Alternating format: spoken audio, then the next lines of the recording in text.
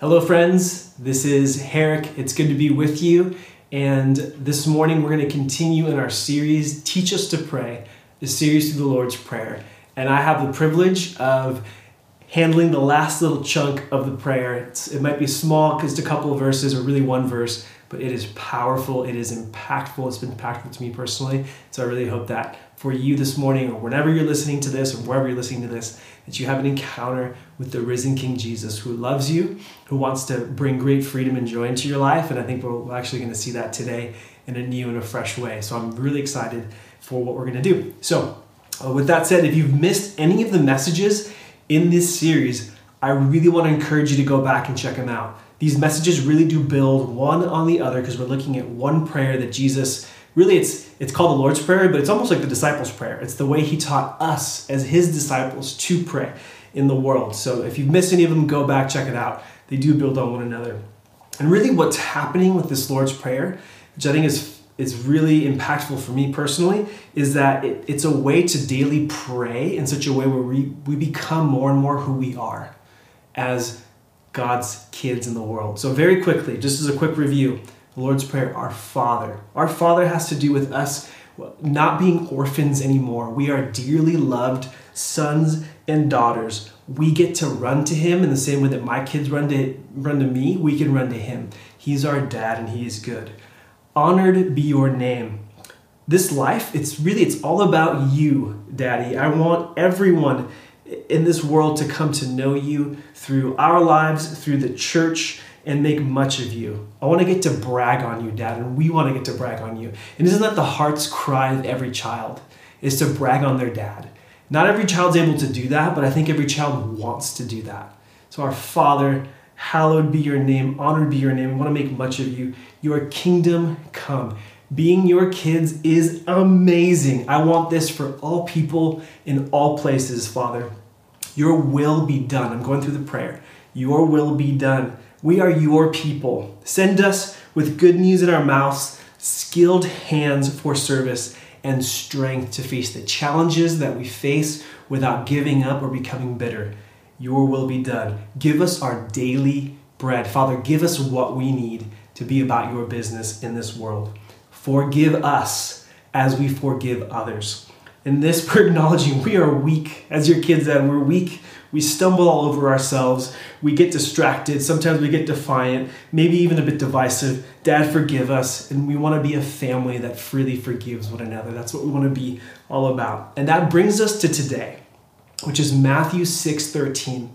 And it's a short verse, so I'm going to read it right now. It says, "And do not bring us into temptation, but deliver us from the evil one." What does this mean?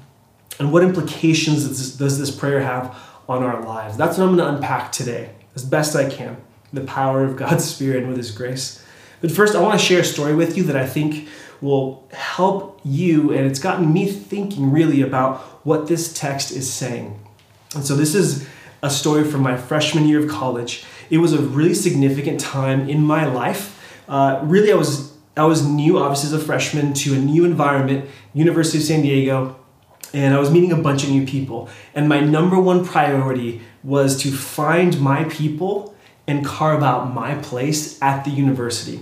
And so this was super important to me, and so much so that my roommate at the time was still a good friend of mine. He called me a social butterfly, and no one has called me that since. The closest I've gotten is someone once called me a warm introvert, which I'll happily take. I think it's true. At best, it's true. And but the point is, I wanted people to like me. I wanted people to be friends with me, and I wanted to have an established place in the school. And so over the course of meeting new people, I met a ton of people that I enjoyed, who were very kind, and people that I wanted to be around, except for one. And there's this guy that he did some things that I really did not like. He put people who became friends of mine into compromising situations. So sort of like, hey, let's get together for X, whatever that was. And then they would show up, and it turns out it's not quite what he said, it's something else. And then he tries to talk them into staying, even though they weren't necessarily comfortable, or he would make it hard for them to leave or to get home. It's that kind of situation. And he did this to some of my female classmates, including one that I would later date for a time. And so on the surface, this guy appeared to be a nice guy. He was charming, he was handsome, and all that stuff. But then I heard the stories from friends of mine, from people I knew, who felt pressured by him into situations that they didn't sign up for. And then this different picture of this person emerged. And I really branded him in my heart as a manipulative hypocrite. And he was also a churchgoer, which at the time I wasn't. And so that made it worse for me based on how I saw things. Now, I went to a very small school. USD is a small private school. So I would run into this person regularly. And I did so for several years after my freshman year until he graduated. He was a little bit older than me. And when I'd see his face, if I'm honest, my blood would begin to boil. I would scowl or mean mug him. I mean, he had to feel my disgust because I made no effort whatsoever to hide it. What am I saying? At a heart level, I hated this man. And it remained that way for a long, long time. Okay, what does that situation that I experienced as a freshman and throughout my college life have to do with the Lord's Prayer? And why should you care?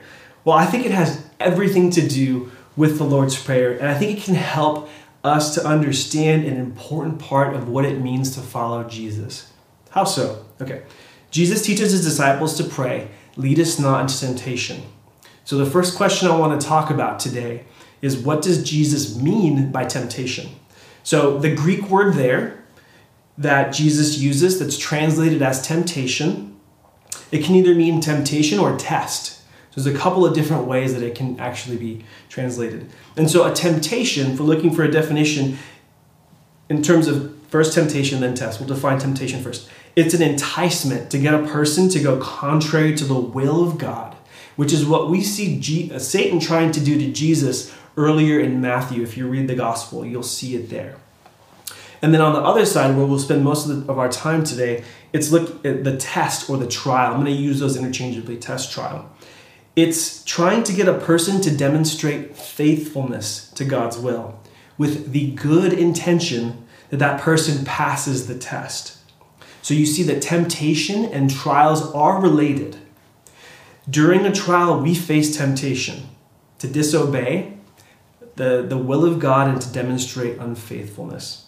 Okay, why does this matter? Because we all face tests. Everybody. No one is exempt from this.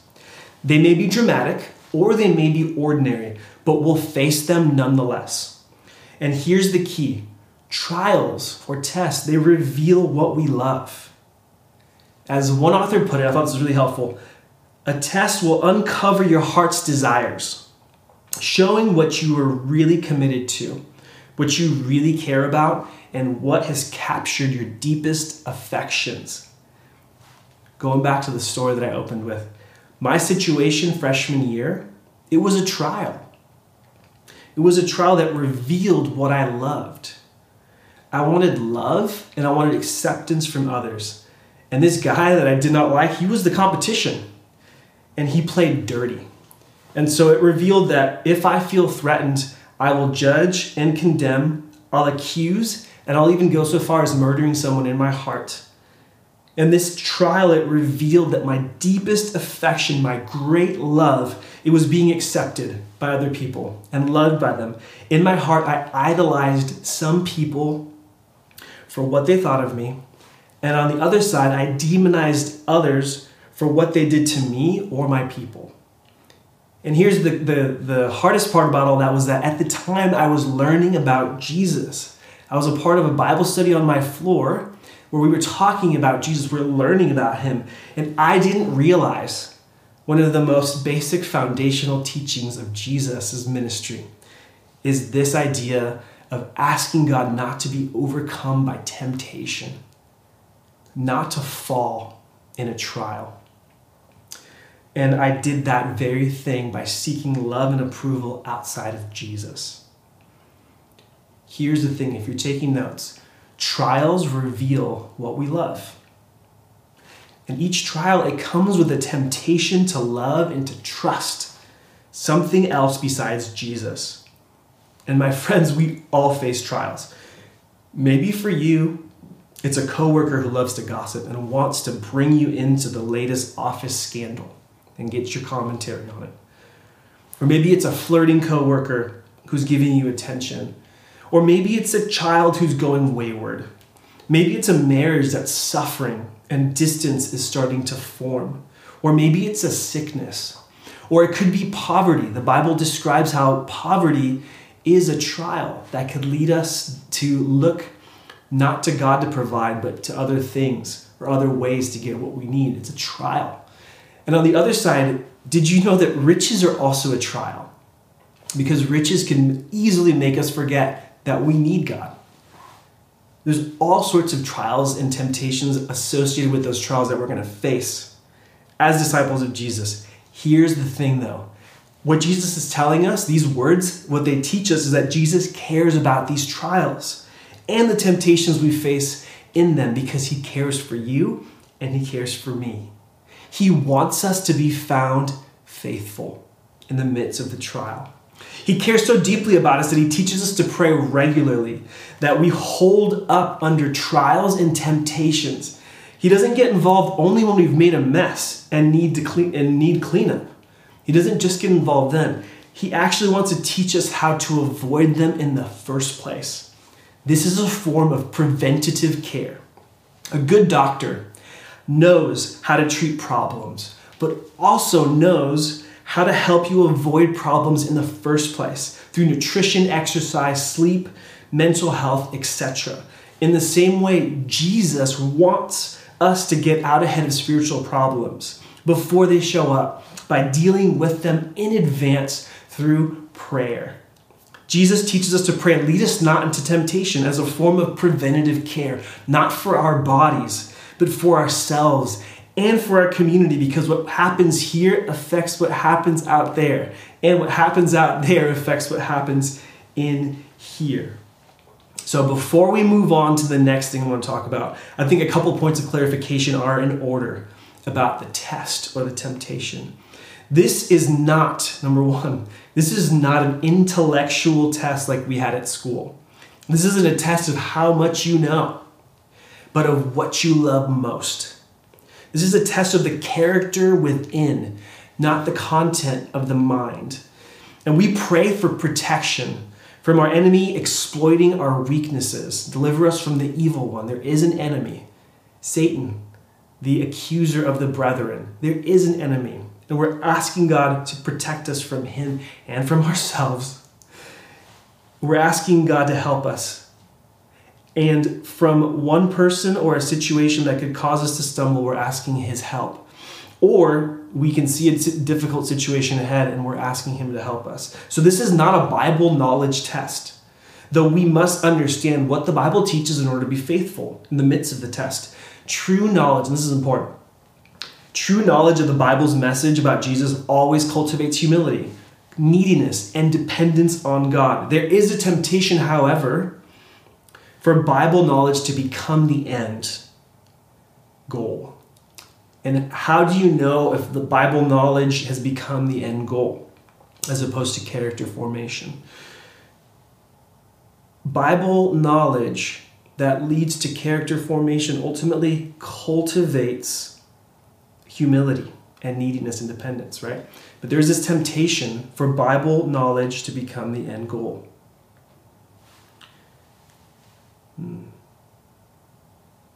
Mark, I messed up.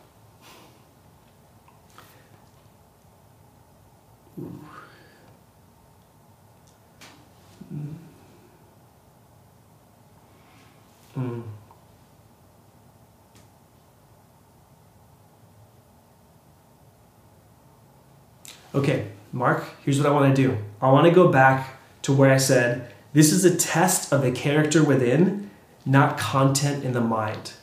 So I want to go back to that and delete everything that you just saw. So I'm going to pick up from there. Here we go. 3, 2, 1. We pray for protection from our enemy exploiting our weaknesses, or from a person or a situation that would cause us to stumble, or a difficult moment ahead. In other words, this is not a Bible knowledge test, though we must understand what the Bible teaches in order to be found faithful. True knowledge of the Bible's message about Jesus, listen to this, always cultivates humility, neediness, and a dependence upon God. There is a temptation, however, for Bible knowledge to become the end goal. How do we know if Bible knowledge and not character formation has become the end goal? Well, Bible knowledge as an end, typically what it cultivates is pride, self-sufficiency, and superiority. That's the kind of knowledge that likes to be tested in a setting where there's a bunch of Christians around and a Bible question comes up. And I'm not saying it's bad to answer those questions. It's a good thing. We need clarity on the scriptures. But if we are very excited about that, and we are not so much excited about love and care for others and neediness and dependence and holiness, then we may not actually be pursuing Jesus. We might be pursuing knowledge as the end goal. Pride, self-sufficiency, and superiority ultimately are what happen. And I know a lot about the Bible. Listen to this. It's a test in itself. It's a test in itself of what you love. Is it power? Is it praise from people? Or is it Jesus? I don't say this lightly because I am tempted in the same exact way. So this is you, this is me too. And that's what I want to pray. Lead us, not into temptation.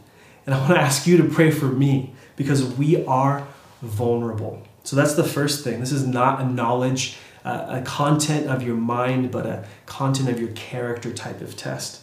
Second thing, very important, God doesn't tempt us. James explains that very clearly. God doesn't dangle a carrot in front of us and lead us into a ditch so that we'll fall in. He's not a cruel father. He's a good one. Jesus has made that overwhelmingly and abundantly clear.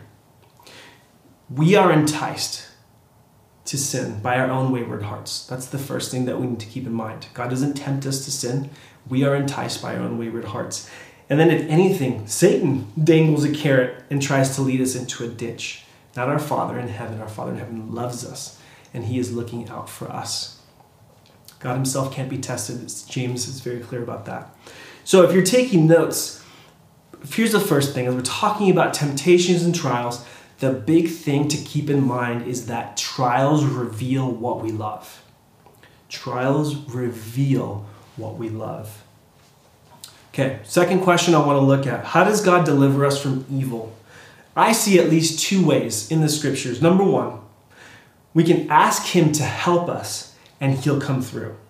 We can ask him to help us and he will come through. James 1:2-6 says this, "Consider it a great joy, my brothers and sisters, whenever you experience various trials," which is what we've been talking about, "because you know that the testing of your faith produces endurance.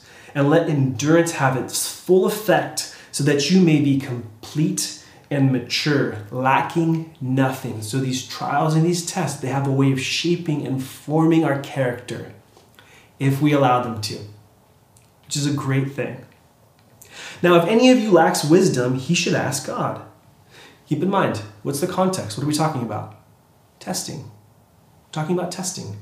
If any of you lacks wisdom, you could say, in the midst of a test, he should ask God, who gives to all generously and unbegrudgingly, and it will be given to him. But let him ask in faith without doubting. For the doubter is like the surging sea driven and tossed by the wind. I love how Eugene Peterson in his Message paraphrase says it. He says, if you face a trial and you don't know what to do, essentially, this is what we're talking about. It says, if you don't know what you're doing, pray to the Father. He loves to help. You'll get his help and you won't be condescended to when you ask for it. Ask boldly, believingly, without a second thought. How kind and wonderful is that picture of our Father in heaven? He loves to help. Here's a quote from a Bible scholar, Michael Eaton. He says, "For any that will come to him, God will not rebuke them any further." So even though the trial and the situation that they're in, it's not always because of sin, but it could be. It could be a way for the Father to help us grow in our character. There are situations that we face that help us grow in our character, and God may allow us to go through them. So here's what he's saying. God's not going to rebuke you any further if you come to him. He's not going to be moralistic. He's not going to say, why are you coming to me? You ought to be ashamed of yourself. And maybe some of us have heard voices like that from earthly fathers or authority figures or whatever. You ought to be ashamed of yourself. But listen to this. You might even be fearful of going to another Christian. He or she might rebuke you for your foolishness. Also true, maybe there are times when we go to other Christians who maybe mean well, but they come down hard on us. They're harsh when we're struggling or having a hard time. I know I've been guilty of this, and if you think about it, you probably think of a situation where you've done it too. But when you are going to the Father in confession and acknowledgement of need, you will find he is very welcoming. How good is that? I have experienced this personally. I just want to quickly share with you something. As a dad, I struggle. All the parents in the room are going, Yep. Parenting is hard. It's difficult. It's challenging. And it's not because, I'm not saying this because the kids have their own struggles, which they do, but it's because parenting is a trial that reveals what's in my heart. And oftentimes what comes out in difficult parenting moments is harshness. It's anger. It's a tongue that's very sharp, that likes to put kids in their place. I'm not proud of this. I'm just being honest about what happens. And I haven't been happy with what I've seen in my own parenting, because as I've chewed on it and thought about it, I've realized that I don't want my kids to have a false sense of what God is like. And so over the course of the last several years, I've started to learn how to apologize to them and confess when I mess up as a parent, hey, that's not what God is like. And that's good. But it got to the point where I'm like, I want to begin to change. I want to be humble and apologize, but I also want to change. When the moments come, when the temptation is there, when a trial, when a difficult or wayward child, it's a trial, when that situation emerges, I want to be ready. And so I've begun this process. It's taken months of beginning to be honest with my Father about, I need your help. I need your help. And what I have found is that God delivers. Nothing changed overnight, but slowly and surely, as a result of his generosity to me and my growing awareness of how good he is, I've been coming to him regularly, asking him, help me. Help me to be a different kind of dad. Help me to be a gentle and patient father when difficult situations arise and when things are good. Help me. There's so much more in my parenting, by the way, that needs help, but I just wanted to focus in on this. And things have begun to change. I feel like God gave me some language that's been very helpful to us. So when I talk to my kids now, when they're having a difficult moment, when they're not listening or obeying, oftentimes what I say and now what Heather says is, you are a loved boy learning to love. You are a loved girl learning to love. In other words, we want to ground them in who they are in Jesus. They are loved. And they're learning to love because of the way that he has treated them.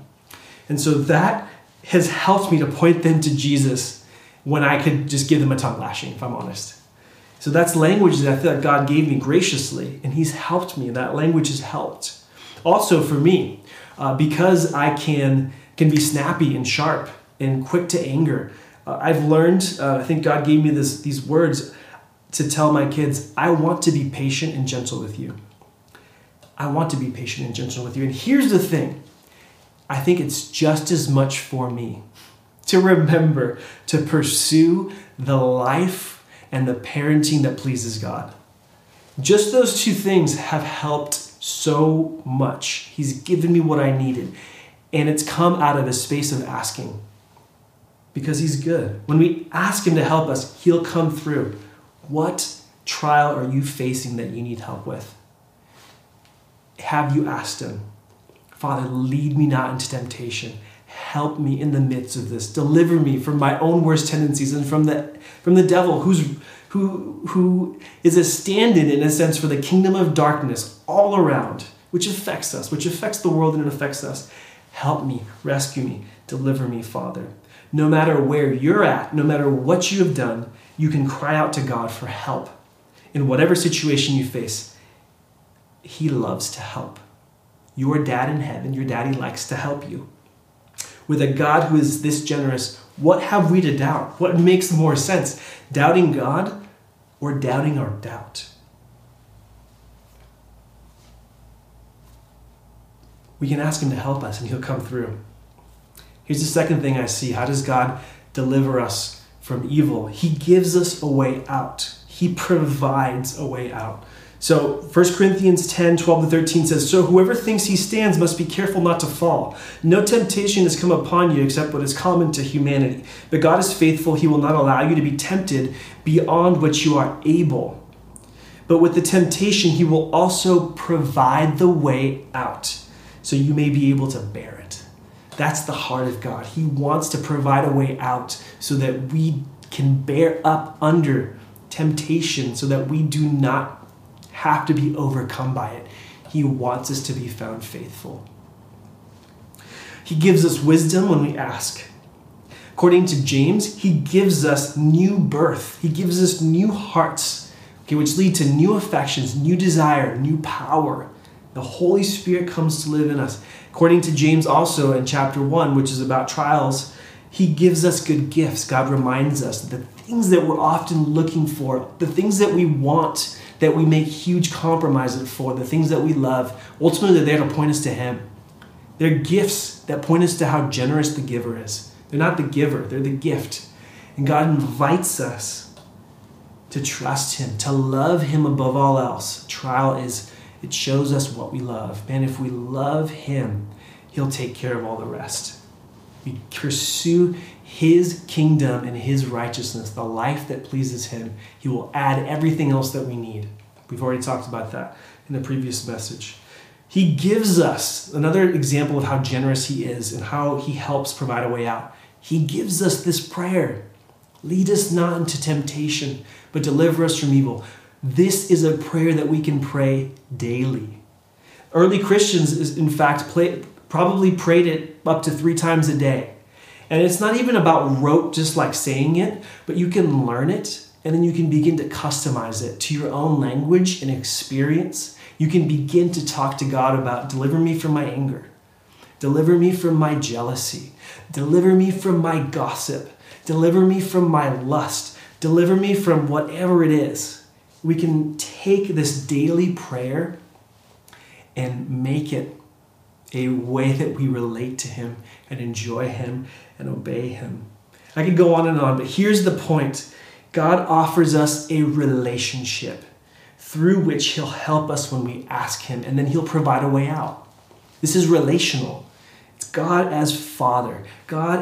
He's as close. If it's my kids, he's closer to me than I am to my own children. He's that available, and he's way better than I am. If anything, I'm just trying to catch up as much as I can, little by little, to what he's like. He's so good. So we can go to him, and he loves to help us, and he loves to provide a way out. So, third question: how does this challenge our view of ourselves and our lives? I think it's important. We have to say we are vulnerable. We are vulnerable. Lead us not into temptation, but deliver us from evil. It's not a cry of the strong, but of the weak who know it. Jesus taught us to pray with a healthy sense of our own limitations, weaknesses, and vulnerabilities. We'll never pray like he taught us to without acknowledging that we are vulnerable. Jesus, I believe, he's essentially teaching us to cry out, "Daddy, help. Don't let me go." What we might expect of a child to say to their father when that child becomes aware that there's danger ahead. And Jesus is telling us that there is always danger ahead. So pray, even if you can't see it. Do you see the kind of relationship Jesus is inviting us into? It's one of total trust and dependence and love. What are we tempted to do? We're tempted to distrust, to become independent, and then to put our hope in another love. This prayer, though, lead us not into temptation, but deliver us from evil. Along with the rest of the prayer Jesus taught us to pray, there's power. Daddy, help. Don't let me fall. Don't let me go. Get me out of here. Help us. We're not strong, but vulnerable. But what we find is, in our vulnerability and weakness, we find a Father who's strong, who we can trust in, who's offering us his help. We'll just reach out and grab it. So the second way that this challenges our view of ourselves is that we become aware of the fact that we depend on God to avoid sin. We depend on God to avoid sin. We don't do it on our own strength. We depend on him. Quickly, I want to read you a quick story. This is from Charles Spurgeon, who's he's called the Prince of Preachers, amazing, talented, skilled preacher. He was in the 1800s in England. He was preaching, and he tells a story very quickly about how dependent we are on God to avoid sin. So there were a couple of guys who were condemned to die as martyrs in the days of Queen Mary, a long time ago. One of them boasted very loudly to his companion of his confidence that he would be fine at the stake. He did not mind the suffering. He was so grounded in the gospel that he knew, I'm never going to deny it. He said that he longed for the fatal morning, even as a bride longs for her wedding. His companion, though, in prison in the same chamber, was a poor, trembling soul who could not and would not deny his master, but he told his companion that he was very much afraid of the fire. He said that he had always been very sensitive to suffering and that he was in great fear about the pain that it would cause him to deny the truth. He asked his friend to pray for him, and he spent his time weeping over his weakness and crying out to God for strength. The other one, though, continually rebuked him and chided him for being so unbelieving and weak. When they both came to the stake, when their moment of trial came, he who had been so bold recanted at the sight of the fire and went back to an apostate's life. He stopped following Jesus. While the poor trembling man whose prayer had been, "Lead me not into temptation," stood firm as a rock, praising and magnifying God as he was burnt to a cinder. Weakness is our strength, and strength is our weakness. Cry out to God that he not try you beyond your strength. And in that shrinking, as you feel yourself getting small, you can cry out, "Lead us not into temptation." And then if he does lead you into the conflict, his Holy Spirit will strengthen you. And you will be brave as a lion before the adversary. Though trembling and shrinking within yourself before the throne of God, you would confront the very devil and all the hosts of hell without one touch of fear. It may seem strange, but so it is. Guys, it's okay to want out of harm's way. The person who invites the fight has not yet understood himself or his opponent, but God loves to rescue his children. So I want to ask a question. Do you believe, honestly, this morning or whenever you're listening to this, do you believe that you are vulnerable to falling into sin, to being overcome by temptation? If so, do your prayers reflect that need? Does your attitude towards others reflect your own weakness, vulnerability, and identification with their weakness? In other words, are you a gentle person who understands whatever they're struggling with, that might be me, and I could be worse. If I had walked in their shoes and been through what they've been through, I might be struggling worse than they are. Is that the sort of gentleness that marks your life, that marks our community? Let's not forget Jesus' words, "Blessed are the merciful." Blessed are the merciful. How do we grow in mercy? By recognizing these things. I'm vulnerable. If God doesn't rescue me, I will be swept up into sin. But God is faithful and kind, and so I'm going to grab onto him and hold on to him. And hey, come over here and grab onto him too. Let's hold on to him together. I'm not better than you are. I'm simply loved, and so are you. Let's go. Is that the way that we approach community? Lead us not into temptation, Lord, should be the cry of the church regularly. Not just for me. When I see someone stumble and fall, I can cry out, "Lead us not into temptation," too. For them and for me.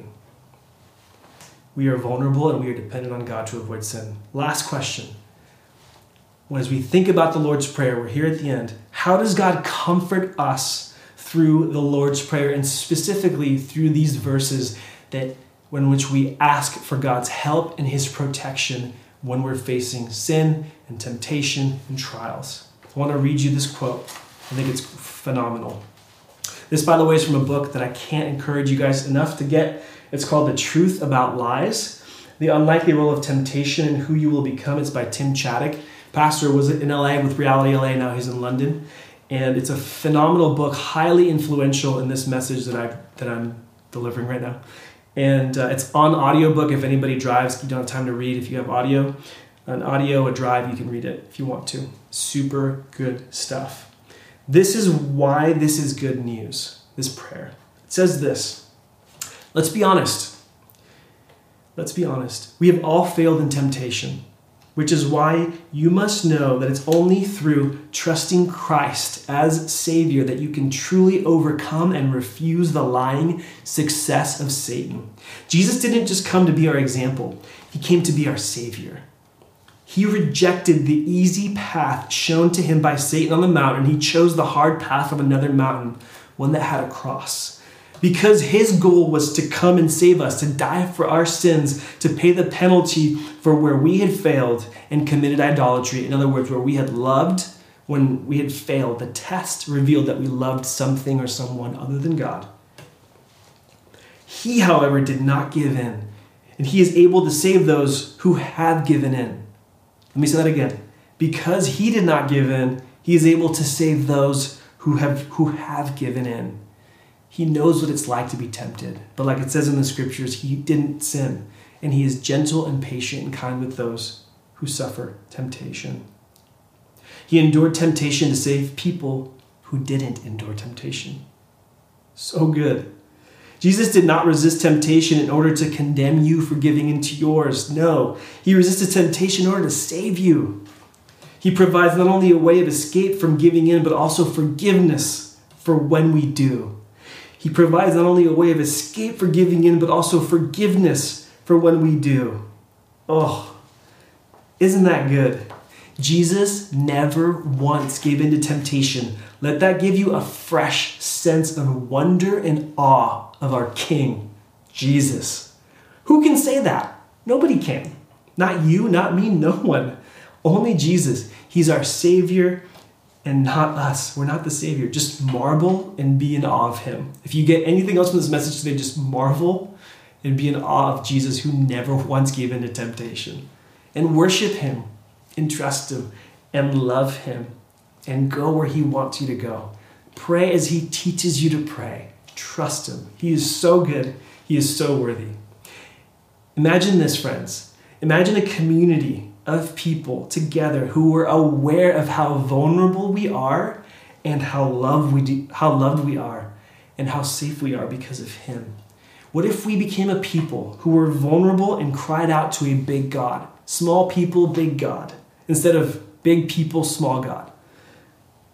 God is not trying to trick you. He's not trying to trap you. He's trying to transform us, to change us. Satan wants to expose you to defeat you. God allows trials in order to heal you. Hold on to that this week. He's good. Last thing, I just want to apply this very quickly. Politics. Hello. Politics. We're heading into election cycle. I don't know if you know this. There's an election coming up. Do you have a sense today of how the pride, fear, and hatred that's all around us can tempt us? Do you know? Toxic situations can bring out some of the worst in us. I think we've largely forgotten this. Or maybe we just didn't know. This is true across the board. The left and the right. Pride, fear, hatred. Do we know how that might affect us? Do you know how you might be tempted to agree with and even parrot the logic, the reasoning, and the arguments of political pundits, strategists, and politicians who may be tempting you into pride, fear, or hatred? Lord, lead us not into temptation. Can you see how Satan might use politics to tempt us towards disunity. I don't have time to get into it, but it becomes clear in the New Testament, especially in Ephesians, that Satan operates in primarily two ways. He undermines our holiness, wants us to compromise, and then he wants to undermine our unity, wants us to be divided. But together we can fight this. Write this down if you need to. Talk to someone about it this week, whether that's your spouse, your roommate, someone in your gospel community, someone who can unpack what's going on in your heart as you think about politics, as you get ready for this election. Someone who can talk to you and you can share, hey, I think I've possibly loved or cared more about this than Jesus, whatever that is, politics or otherwise. You have an opportunity to confess. Remember, right before Jesus gave us, lead us not into temptation, he talked about forgive us, Father. And God is a generous Father who forgives. So while we're talking about preventative care today, lead us not into temptation, there's also a reality that he can come in and help us once the mess has already been made. And that's true in our politics, that's true in our parenting, that's true in our marriage, that's true in our workplace, that's true in any area of life. I just chose politics because it's such a clear one right now.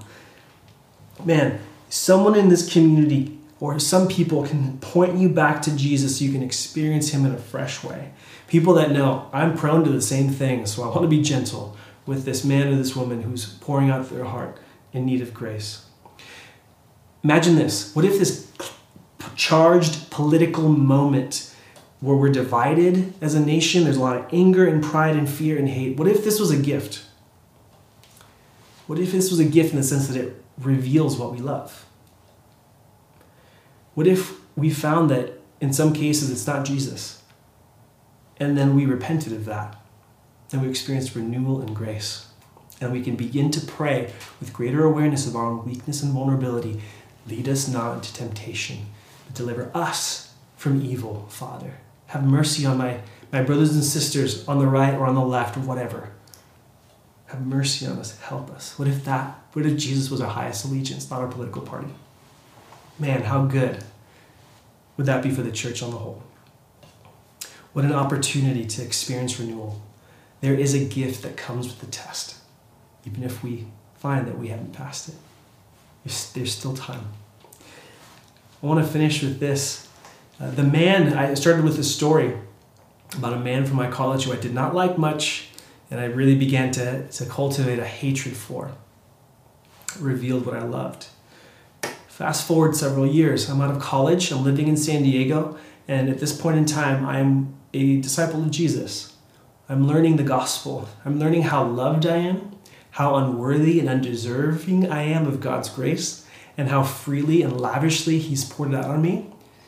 And I'm working out of Lestat's, which is a coffee house in Normal Heights down in San Diego. And who walks in the door? You guessed it, the man from freshman year, who I didn't like much or hated. And I knew, oh man, this is it. God in his infinite kindness and mercy has given me an opportunity to repent, to work through what happened, to address the hatred in my own heart, to ask him to forgive me, Father, forgive me, and then to forgive this man for all the things that he did to my friends, and then to reconcile in a sense. Because again, this was a church-going man, so I'm just assuming the best, assuming he's a Christian and a follower of Jesus who's struggling. And so one day, with God's grace and help, I approached him at Lestat's and repented of my attitude towards him and shared that Jesus' love had changed my heart. And he was touched. He was probably a little freaked out, but he was touched. And here's the thing. God doesn't test us to embarrass us, to expose us, and to drag us through the mud. He wants to heal us. And so in his infinite kindness and mercy, you may have opportunities right now to repent and apologize to people who maybe you've treated poorly, maybe you've harbored bitterness or hatred of, or you've gossiped about, or whatever. If you're breathing, if you could hear my voice, there's still time. And there's a good dad who loves to forgive, loves to help, loves to see brothers and sisters in unity and in love, caring for one another, experiencing the gospel of Jesus in a way that changes the way they relate to one another. Man, but here's the thing. I'm convinced that when we fall, God loves to lift us up, dust us off, and then help us to get back on the saddle. Will you let him? Will you let him? We finished with this loving challenge. This is from Tim Chaddock's book that I recommended. Again, it's called The Truth About Lies. He said, here's a question to ask yourself. Will I be willing to admit a wrongdoing when I am convicted by God's Spirit? Or will I choose to bury it because I love appearing faultless in front of people? Will I be willing to admit my need for correction? Or will I choose a facade because I love appearing right before others? Will I say no when I am asked to work overtime? Or will I say yes because I love to be needed? The greatest temptations lure us by replacing truth with lies, authenticity with appearance, and the love of God with the love of self. We must look within and ask, what is it that I love most?